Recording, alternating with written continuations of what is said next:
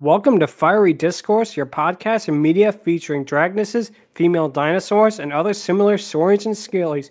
I'm your host, Ludmilanon, and with me are my co-hosts, Angron, Math Machine, Lucky Evie, and Striker. Today is our 24th episode, and we're discussing 1997's The Lost World Jurassic Park as part of our first ever theme month of Jurassic July. So, let's get things started. Yep. So Jurassic Park was a gigantic, huge box office and critical hit. So it was obvious that they were going to make sequels. Now, this is the only sequel of the Jurassic Park installment that was based on a sequel from one of the books. Michael Crichton wrote The Lost World, as it was simply called, as a sequel to the book. Now, I haven't really read it, but there is one huge change that he made because the Lost World book came out after the movie. He had Malcolm live. And the reason that, of course, he had Malcolm survive, where he passed away in the previous book, is explained by like one line: the doctors did excellent work. So that's all the explanation you get for how Ian Malcolm survived being brutally killed by dinosaurs in the first Jurassic Park book. Not the books, though. The movies, on the other hand, are movies are totally different. So, the sequel, of course, is named after The Lost World, which is a book written by Arthur Conan Doyle, and, of course, has a very influential 1924 silent film, which we will talk about sometime. Sorry, 1924 what now? A silent movie called The Lost World. It's about dinosaurs being brought back to civilization, and they rampage throughout London. I see. The effects are good. They're done by Willis O'Brien, who would later do the effect works for King Kong and Son of Kong, Black Scorpion, a lot of great movies. But there's other aspects of the movie that have not aged as well, let's do it that way. But getting back to this movie, this is one of the very few sequels that Steven Spielberg ever directed to one of his own films. Interesting. Apparently, he was not really a fan of the finished product. He felt like it was something he did more for the money than for an artistic aspect of it. Although I will say this, even though I am one of the very, very rare few who probably like Jurassic Park 3 better than The Lost World, The Lost World is a legitimately good movie. I will make the case for it. It does have a lot of really good moments. So the movie begins with the wealthy family basically washing up with their yacht and their crew on Isla Sorna, which is the Site B of Jurassic Park. Now, this is the area where they made the dinosaurs, and it will come into play in the next movie as well. And what happens is the little girl of the family goes off, and she runs into our first of several new dinosaurs for this movie, the Compies. Now, I do like them in that they are really adorable, but yet they're deadly. It works out really well for Jurassic Park. Like, she starts feeding one, it's like a typical, cute scene, and then they start to really swarm her again. And, again, it's another sequence that is very well done. So, what happens is there's another really good moment in it, where it cuts from the mother screaming to Malcolm yawning on on a subway platform. That's one of the little juxtapositions they do in this film that work out really well. Yeah, especially with the background in the subway as well. Yeah, absolutely. Yeah, that you think he's on the island or something when it's revealed just to be like a billboard. So Malcolm is summoned to John Hammond's mansion, and there's a really nice cameo from Lex and Tim, and I do like that they did that. It wasn't really necessary for the story, but the fact that we actually get to see them again works out well. Right, let's traumatize this time. Perfect. That too. And of course, we get to see the human antagonist, Ludlow, who is the nephew of John Hammond, and he basically discredited Malcolm for the good of InGen. And it's interesting to see them because we get to see a juxtaposition between Ludlow and Hammond because Hammond has completely changed his ways in the first one. Rather than basically exploit the dinosaurs as a theme park attraction, he's been willing to protect the dinosaurs to make Isla Nublar and Isla Sorna basically the site of Jurassic Park and basically the behind the scenes of the Jurassic Park. He wants to make that into a nature preserve. So the thing that's interesting is we find out Isla Sorna was abandoned after the hurricane, and the dinosaurs managed to survive on their own, well past the lysine deficiency. And of course, as Hammond says to Malcolm, as you put it, life finds a way. Life Which again, it finds a ties way. into the first one really well. Like I say, I feel like this is a sequel to the first one, whereas Jurassic Park 3 is more of its individual sequel, but we'll talk about that next week about JP3. Yeah, So it feels Hammond, it feels like the Resident Evil Revelations to like Resident Evil 1 and 2, or like Resident Evil 3 to Resident Evil 1 and 2. It's definitely not bad. It certainly has a lot of great moments, and I personally prefer Resident Evil 3 over the second one personally. But yeah, exactly, and yeah, Hammond has sent a team to go to Isla Sorna to study the dinosaurs, but the incident with the young girl on the island has actually caused him to lose direct control of InGen. And one of the researchers is Malcolm's girlfriend, Sarah. So now, of course, Malcolm has to go there basically to protect her from the dinosaurs. So now we get to see Malcolm's daughter during the scene when they're preparing to go, Kelly, and she's an interesting character. She's a little different from Lex and Tim. She's more, not feisty, but more proactive, which I definitely do enjoy. It makes her a better character, not a better character, but a more interesting character, let's say it this way, compared to Lex and Tim from the first one. So she stows away to Isla Sorna, and we meet the rest of the crew, Nick Van Owen, Eddie, and that.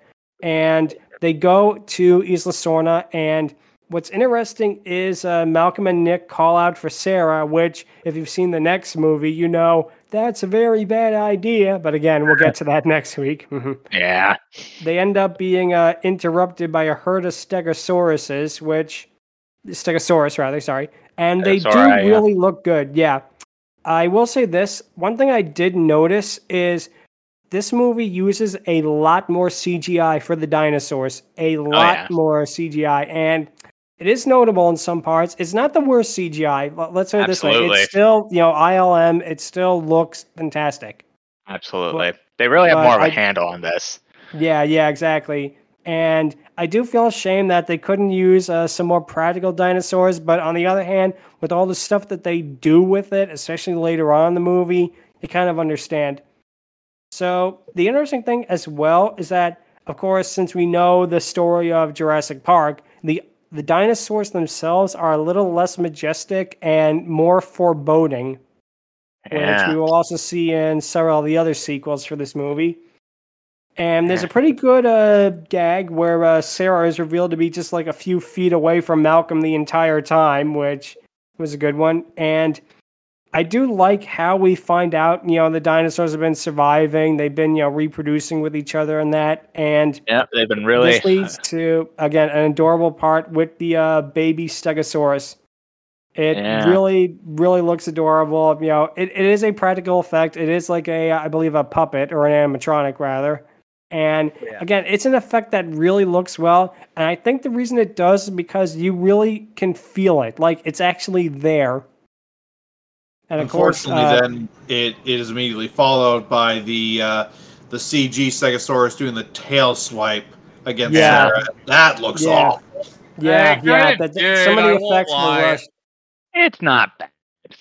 I mean, it's certainly noticeable, but I don't think it's absolutely terrible. It's not good, but it's not bad. Yeah. No. It's like it's not the worst CG out there. Let's do it this way. There's been a lot worse CGI in movies, even for the time period. And the reason the Stegosaurus does that is because Sarah basically touches the infant, which is, again, something that, she's like a paleontologist in that, or like a researcher. You'd think someone, even with like the remote amount of sense, would know not to touch the infant of a creature. Yeah, that's kind of a bit. It's like, kind of on her on that one. Especially something so fearsome or menacing. Yeah, exactly, like a Stegosaurus. I mean, Stegosauruses are herbivores by nature, but yeah, I mean, with stuff like, I don't know, hippopotamus, elephants, all that stuff, yeah, that's kind of a rough spot. Exactly.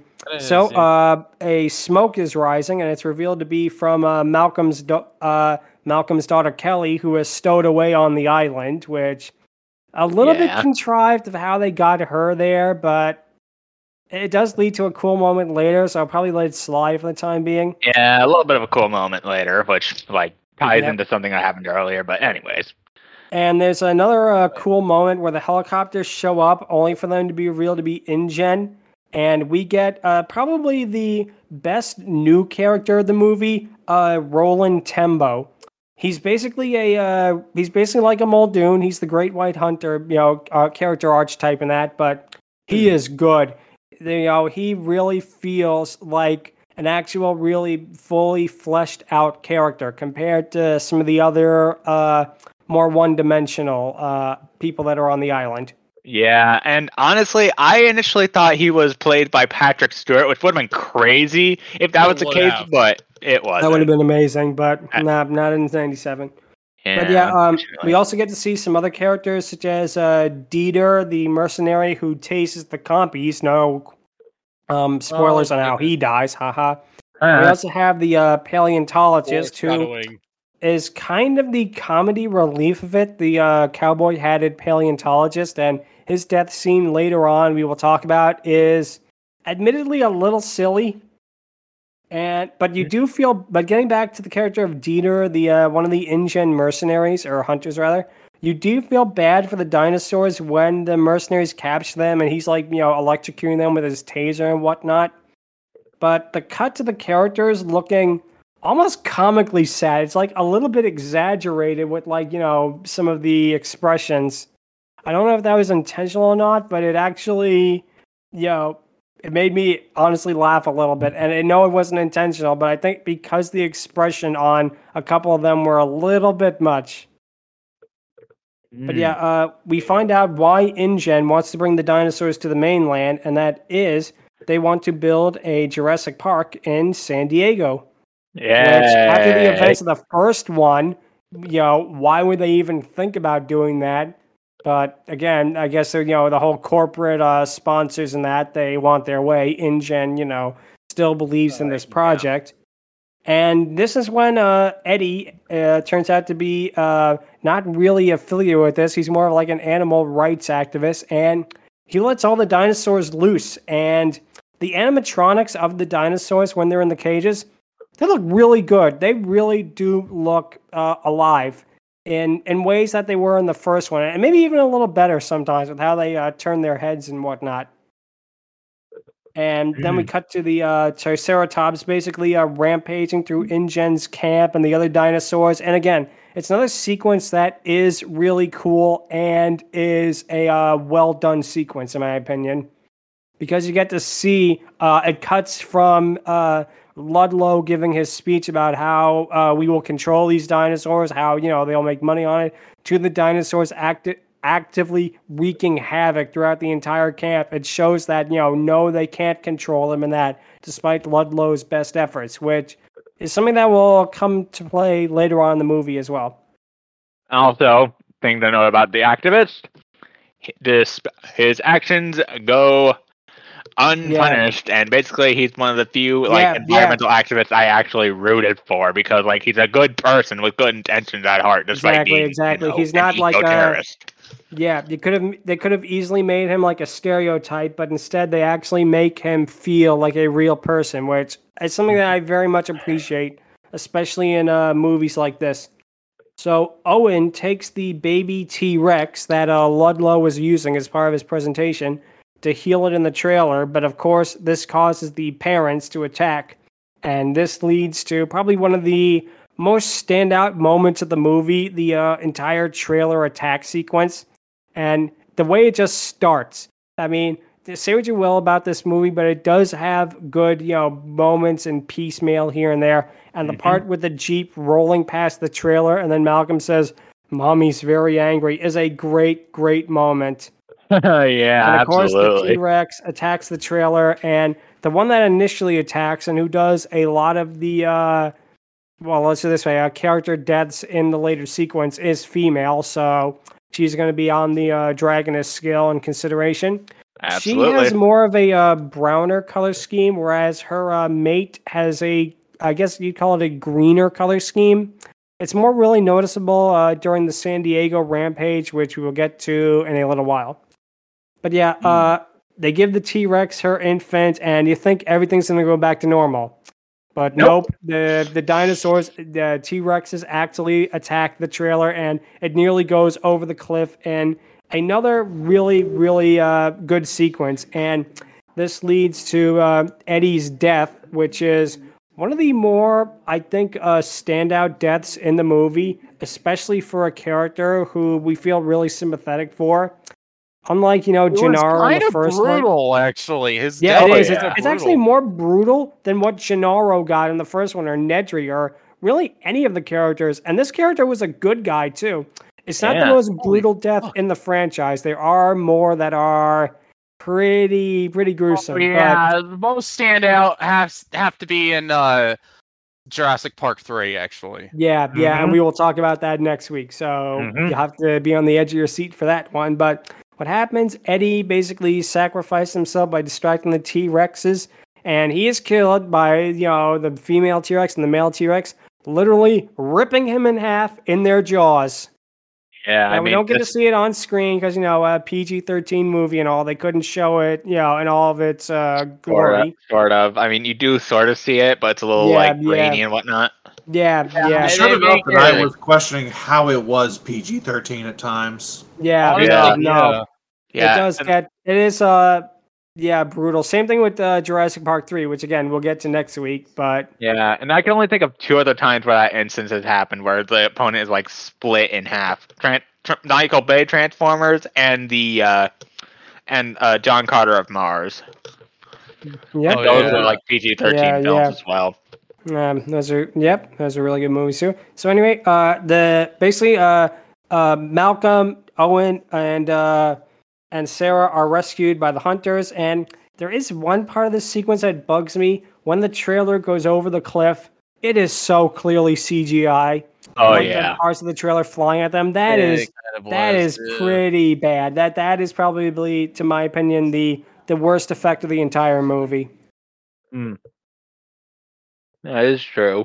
Yeah.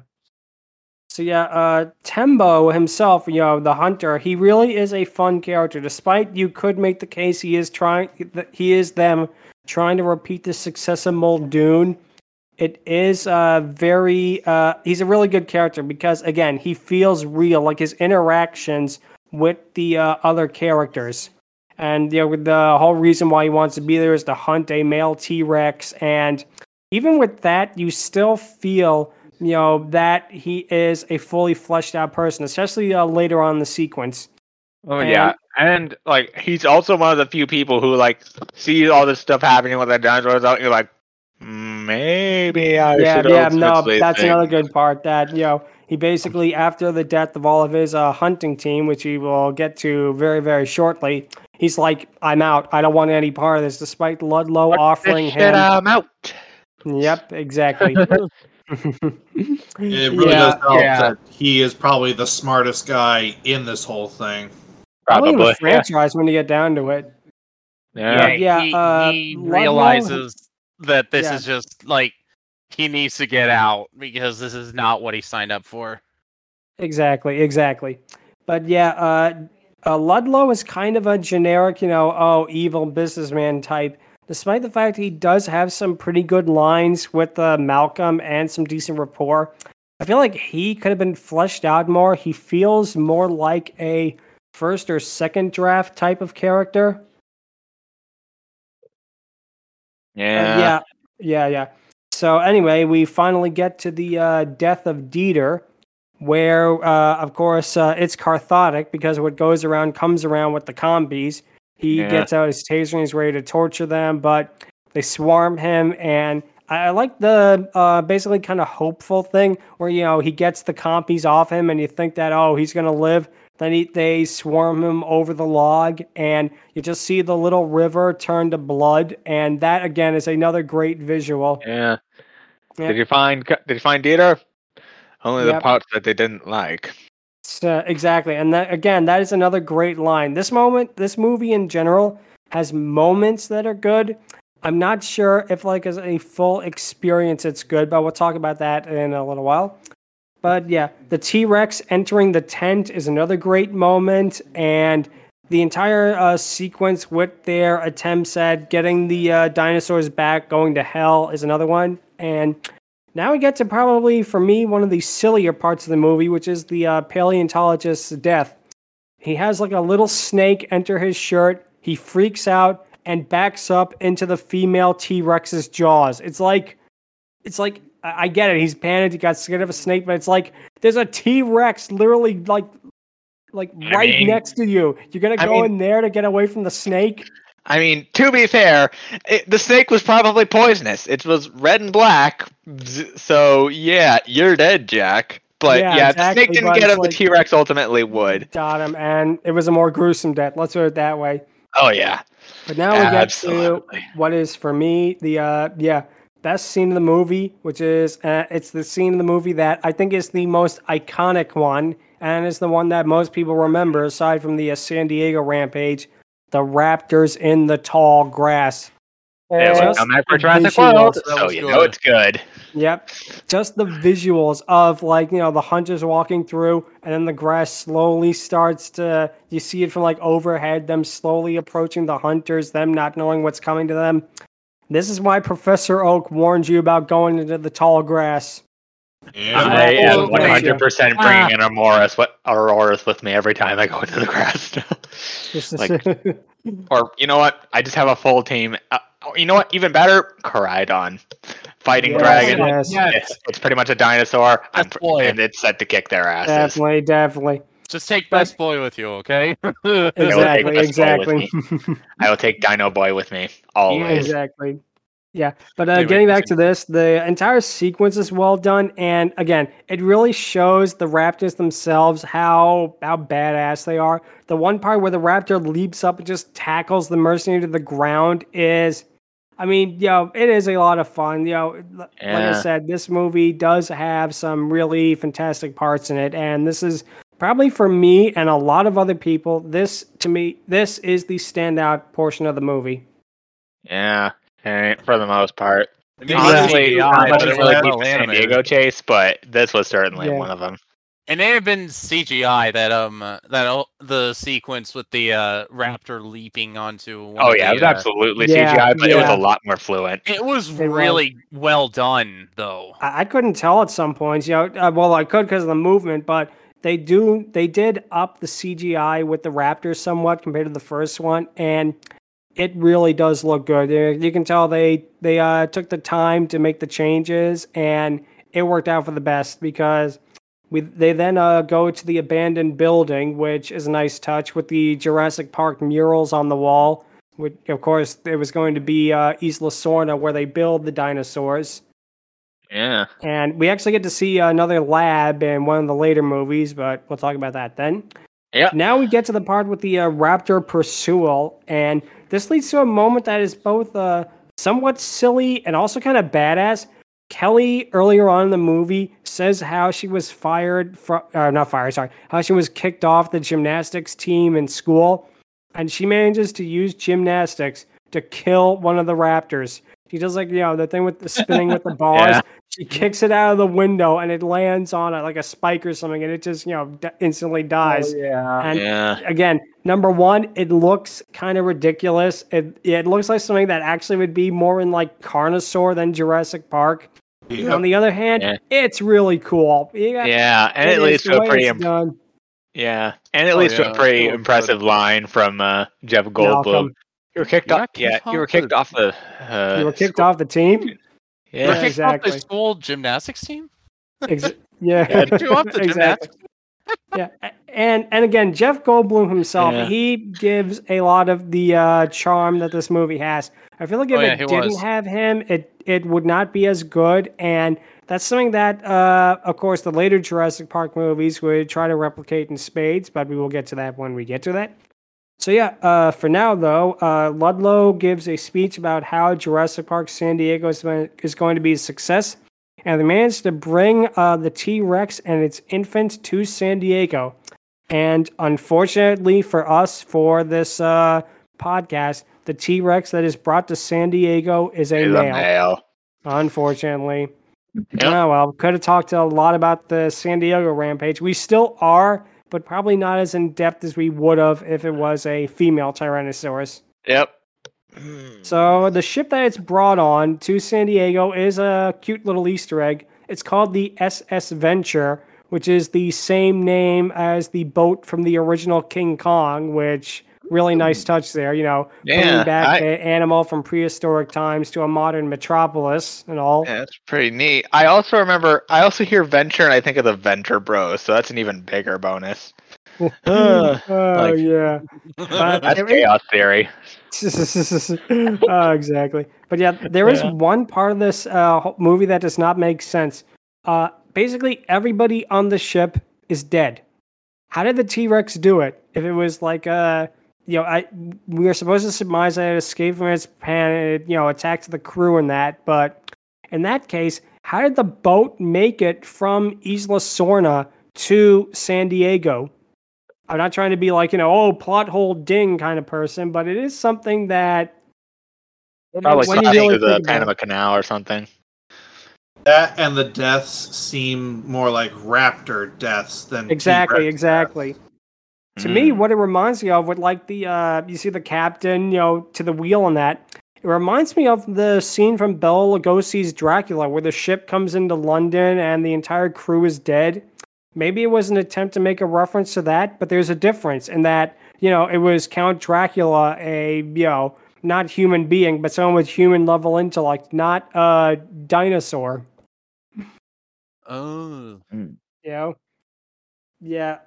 So anyway, the security guard stupidly presses the button that releases the T-Rex from his pen, and he just goes on a rampage. And the San Diego rampage, I could feel, is what this movie was building up to, and it is a lot of fun. It has really good sequences, like the T-Rex ramming into a bus, thinking like it's another predator and that, and causing people to fall out the windows.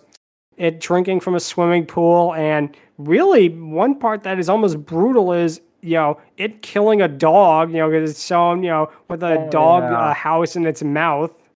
I mean, it was hungry. That too, and it kills several people on the street. And during the aforementioned bus sequence, it crashes into a video store, which, number one, remember video stores? I know I do. Good times. But number two, the video store has a poster that it's something that you can only see, if you really pause the movie because it's on only for a couple of frames. It's King Lear with Arnold Schwarzenegger, which I wonder, was that a dig at Last Action Hero? Because that movie came out the exact same summer as Jurassic Park, and it had the entire sequence with Arnold as Hamlet. They also had an advertisement for Jack starring Robin Williams. Yeah, that movie, done by Spielberg's good friend Francis Ford Coppola, and which is one of my favorite movies, even when I was growing up. Yep, another one of the So anyway, we get to see the unopened Jurassic Park San Diego, and it is another fun set piece showing it's still being under construction and how they were going to do it. And the thing that's interesting is it looks like another zoo. It doesn't really, look like the majestic of Jurassic Park. That is It's true. One thing that's interesting to consider about is that how InGen, without Hammond, we're going to do it on the cheap. Basically, it seemed like that. So anyway, Malcolm and Sarah rescue the infant. They give it back to the father T-Rex and that. And Ludlow gets a pretty horrific death because he still wants to get the infant T-Rex even after all of the complete nonsense that had happened throughout the movie, thanks to him and his desire to make Jurassic Park San Diego, all of the death and carnage. And basically the male T-Rex, bites his leg so he can't move, and then the infant lunges on him, and we don't see it on screen, but it is not a pleasant death. He gets Honestly, eaten. that was a kind of comeuppance if you think about it. Yeah, it was. It was like his comeuppance for everything that he did throughout the movie. Oh yeah. Which honestly, I love those. Honestly, I think those kind of deaths are funny in certain movies. Yeah, they are. It's adorable, cathartic. all things considered. It is cathartic. It's kind of like Gennaro's death in the first movie, or Nedry's rather. Nedry would be a better example. Oh yeah, where you really feel like it's cathartic. So these movies are really good at poetic irony deaths. Exactly. So yeah, the movie ends with John Hammond choosing to make Isla Sorna a restricted area for the dinosaurs to live in peace in. And in the last couple of seconds of the movie, we get to see some pterodons, aka pterodactyls, and they get a lot more focus in the next sequel. A lot more focus. Absolutely. And again, as I said earlier, I do enjoy Jurassic Park 3 a little bit more than The Lost World, but it's not bad by any stretch of the imagination. It still is a well-done movie. It was a big success. Not sure how well it did critically, but commercially it still was a hit because, again, of the first one. And like I said, it does have some moments that are really, really stand out of the franchise, like the long grass sequence, the San Diego sequence, the entire trailer sequence. When it's good, but it can have the tendency to get a little bogged down, especially in like the first third, in my opinion. Yep. So now it is time for the question of the episode, which is, what are your favorite sequels? And I'm going to go first. And my favorite sequels, probably of any franchise, is probably going to be Back to the Future 2 and 3. I feel like those ones are extremely cohesive with the rest of the franchise. They're very well done movies in their own right. And it really feels like what they wanted to do was to make a complete set of a film, basically. That they knew what they wanted to do. They had, point A to point B, and they executed it perfectly. There is so many great moments in all three of the Back to the Future trilogy, and Back to the Future on its own is a really fantastic, 10 out of 10 movie. But with the sequels added to it, there's something more magical about it that it wouldn't have if it did not have the sequels. Honestly, I grew up with those movies, so I know what you're talking about. Those are great. So, Angon, what would you say are your favorite movie sequels? Woo. Like, are we talking like singular sequels or like multiple sequels? It can be either actually. Either or.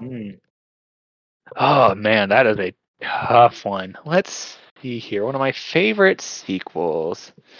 Let me think.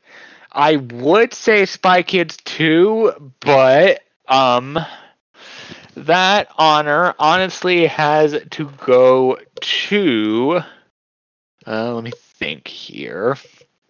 Oh man, there are a lot of sequels that I actually really enjoy. Oh, Bambi 2.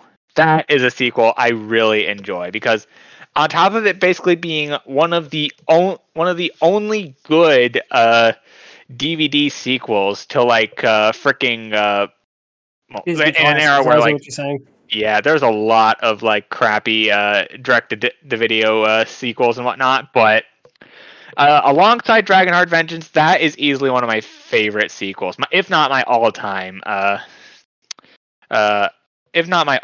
favorite animated sequels. And there's also The Lion King 2 and a bunch of others. But yeah, I think Bambi 2 is easily peak Disney because it is honestly the most pure out of all the franchises, at least until the remake comes out and botches that up. But either way, yeah, Bambi 2 had a lot going for it, and it had a lot of things to ultimately screw up. And for me, it didn't, thankfully. Like, there are a few moments that came close, but it never really felt annoying, per se. You know? No, I get you. Yeah, always, so I'm definitely picking Bambi too. Like that. Okay. So, Striker, what would you have to say are your favorite movie sequels?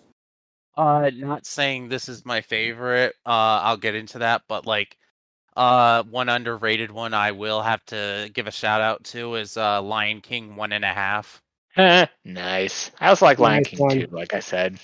But I grew up with Lion King 2. I never actually got the original Lion King, unfortunately. But yeah, my favorite sequel, this is even more underrated than Lion King 1.5. The Lego Movie 2, actually. Oh, nice. Nice choice. Oh, wait, man. Now that I think about it, Lion King 1.5 and Bambi 2 are both midquels, aren't they? Yeah, but it's still kind of fits. It's a movie that is, it's not the first one, basically. Absolutely. That's what we're getting at here. Yeah. Okay. But yeah. Not prequels, but like sequels or midquels, anything really. I also like Avengers Infinity War because like that was like peak Marvel shortly before Endgame and everything else only. Was good. Yeah, absolutely. Had really great moments in it. Absolutely. Yeah, Lego Movie 2, I was just sitting in there watching it, most of it, and it's just like they're just pandering to the new demographic until the plot twist of the movie occurred, and all I could think was, oh, this is actually getting better now. Yeah. You know, like especially Sorry, go ahead. Oh, you're fine. The plot twist will always stand out to me as like what made the movie for me. Yeah, sometimes a good like plot twist or a good unexpected moment can really change how you view a movie. From like, this is kind of mediocre to, oh my god, they really went there, and that's a good example of it. Honestly, that's actually what I thought. Like, they actually went there.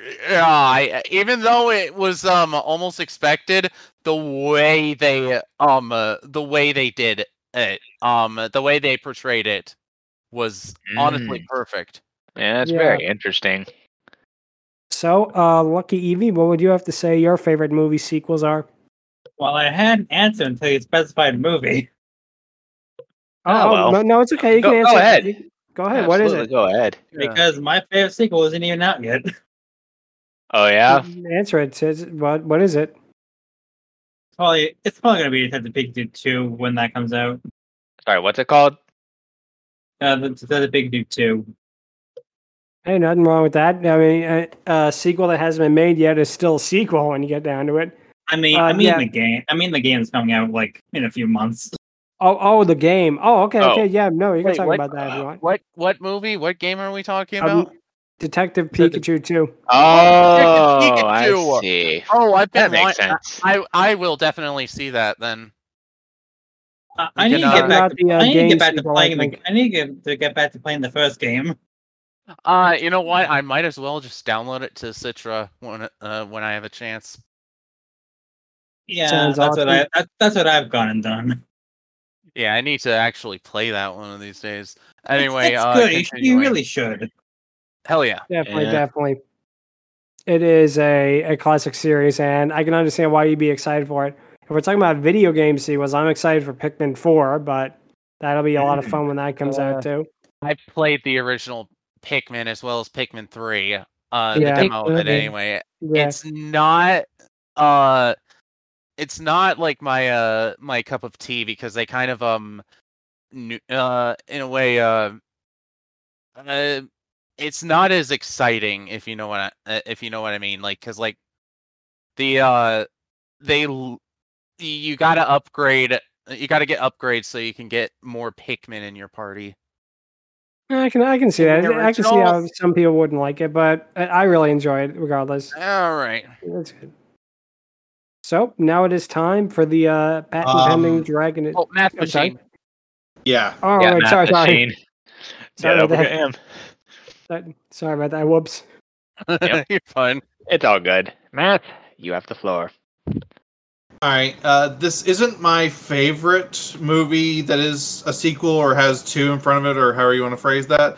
But I believe that this is the best, what I define a sequel should be, an improvement on the original or an expansion on the original. Rescuers Down Under. Nice. That's a very I underrated actually one. liked that one. Yeah. Dang. Better animation. Much better story. Much better villain and characters overall. Way better. Just Moana, which about is it another was an improvement over the original. Yeah. They kind of overplayed it on Disney at one point, though. Oh, yeah? Well, yeah, because it made Disney nothing in XD. theaters. Yeah, they overplayed it. Like, holy shit. Yeah, probably probably because it didn't do well in theaters because it was released opposite of huge hit Home Alone. Yep. Yeah, that makes sense. Yep. And of course, that on a Cartoon Network, they played Cats Don't Dance so much. Just like sometimes when they play stuff like that, it can definitely be a lot. Yeah, that ultimately makes sense. Yep. But yeah, continuing. Sorry, Math Machine. No, it's okay. But yeah, just everything about Rescuers Down Under I found to be an improvement over the original, and I think that's what a sequel is supposed to do. It's supposed to improve and enhance, and so few actually do that. So this is one of those rare ones that, in my definition of what a sequel should be, actually fulfills that.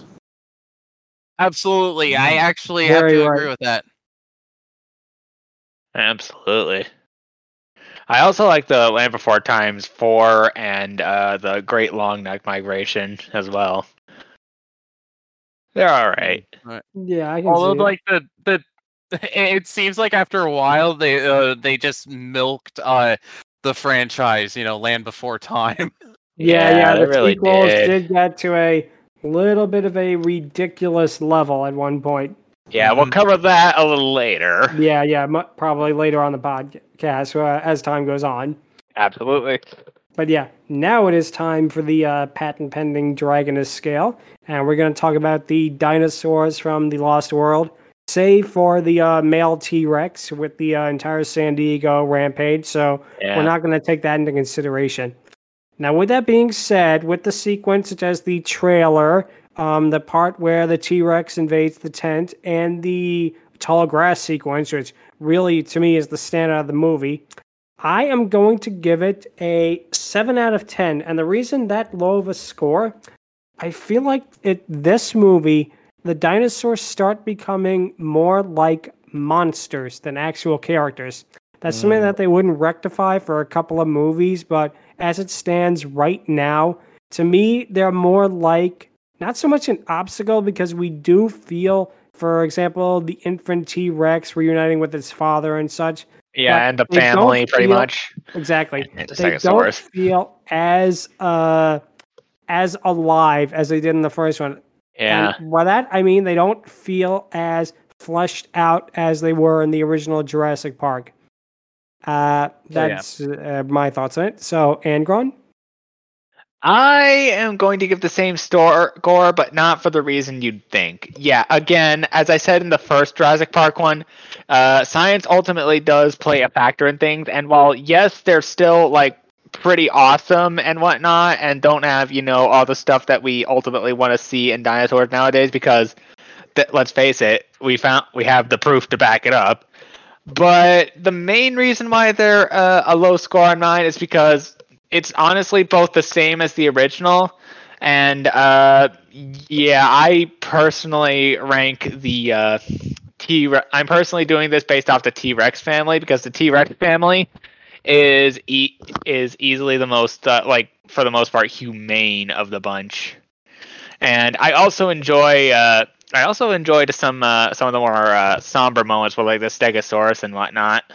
Also the compies. Yeah, them too. They are another huge. But otherwise, yeah, they're fun. But and I'm not that big a Jurassic Park fan, I will admit. But the moments with the dinosaurs are impressive, even if, like Lud said, they're a bit more animalistic than legit characters. So yeah, that's 7 out of 10 for me.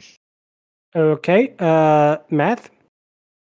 In the original, I would have given them a 9 or a 10. So. It was just really disappointing how they were decharacterized in this, and that's why I've downgraded them in this movie to a 6. Especially because if we were counting the San Diego scene, that's where they seem to give most of the characterization to the dinosaur, which, unfortunately, like you said, we don't count because, dude. Yeah. It's such a shame, too, because I've joked that was a better Godzilla movie than the 98 Godzilla movie we got. I could see that, yeah. Godzilla 98 has moments, but yeah, you're right. And there was so much potential for them to just still give the dinosaurs personalities, and they didn't. And while they look good, especially when they're animatronics, there's just almost nothing there other than the San Diego scene. I mean, yeah, and also the T-Rexes again. Let's not forget them. That's what I'm saying. Almost. They were the one that actually had personality. It's like they only put heart into the final scene of the movie. Is what exactly. You're saying. That is exactly right. Yep. Yeah. So, Striker? I think I'm gonna have to go with the same score, 6 out of 10, because the heart didn't feel like it was as much there as the original, which is why the original is still like my favorite of the franchise so far. Classic. Yeah, definitely. So I can really see that. And Lucky Evie, what would you have to say? I guess the same ranking. 6 out of 10 or 7 out of 10. Mm-hmm. So would that be 6 out of 10. 6 out of 10. Okay, 6. Okay. Yeah. Good. All right then. Any particular reason why you'd give them that score? Well, like I've said, my only exposure to them is the Jurassic Park Lost World arcade game. Yeah, I can see that. That's fair. Yep. So, if you have any questions, or if you want to tell us what city you'd put a Jurassic Park in, you can email us at fierydiscourse@outlook.com or visit us on Twitter at twitter.com/fierydiscourse. Next time, we'll continue more of Jurassic July/August because we'll be talking about the 2001 movie Jurassic Park 3, the one with the dinosaur saying Alan. Yeah. Yep. So, until then, thank you guys so much for listening and take care. Yep. Peace. Peace. Adios. Later.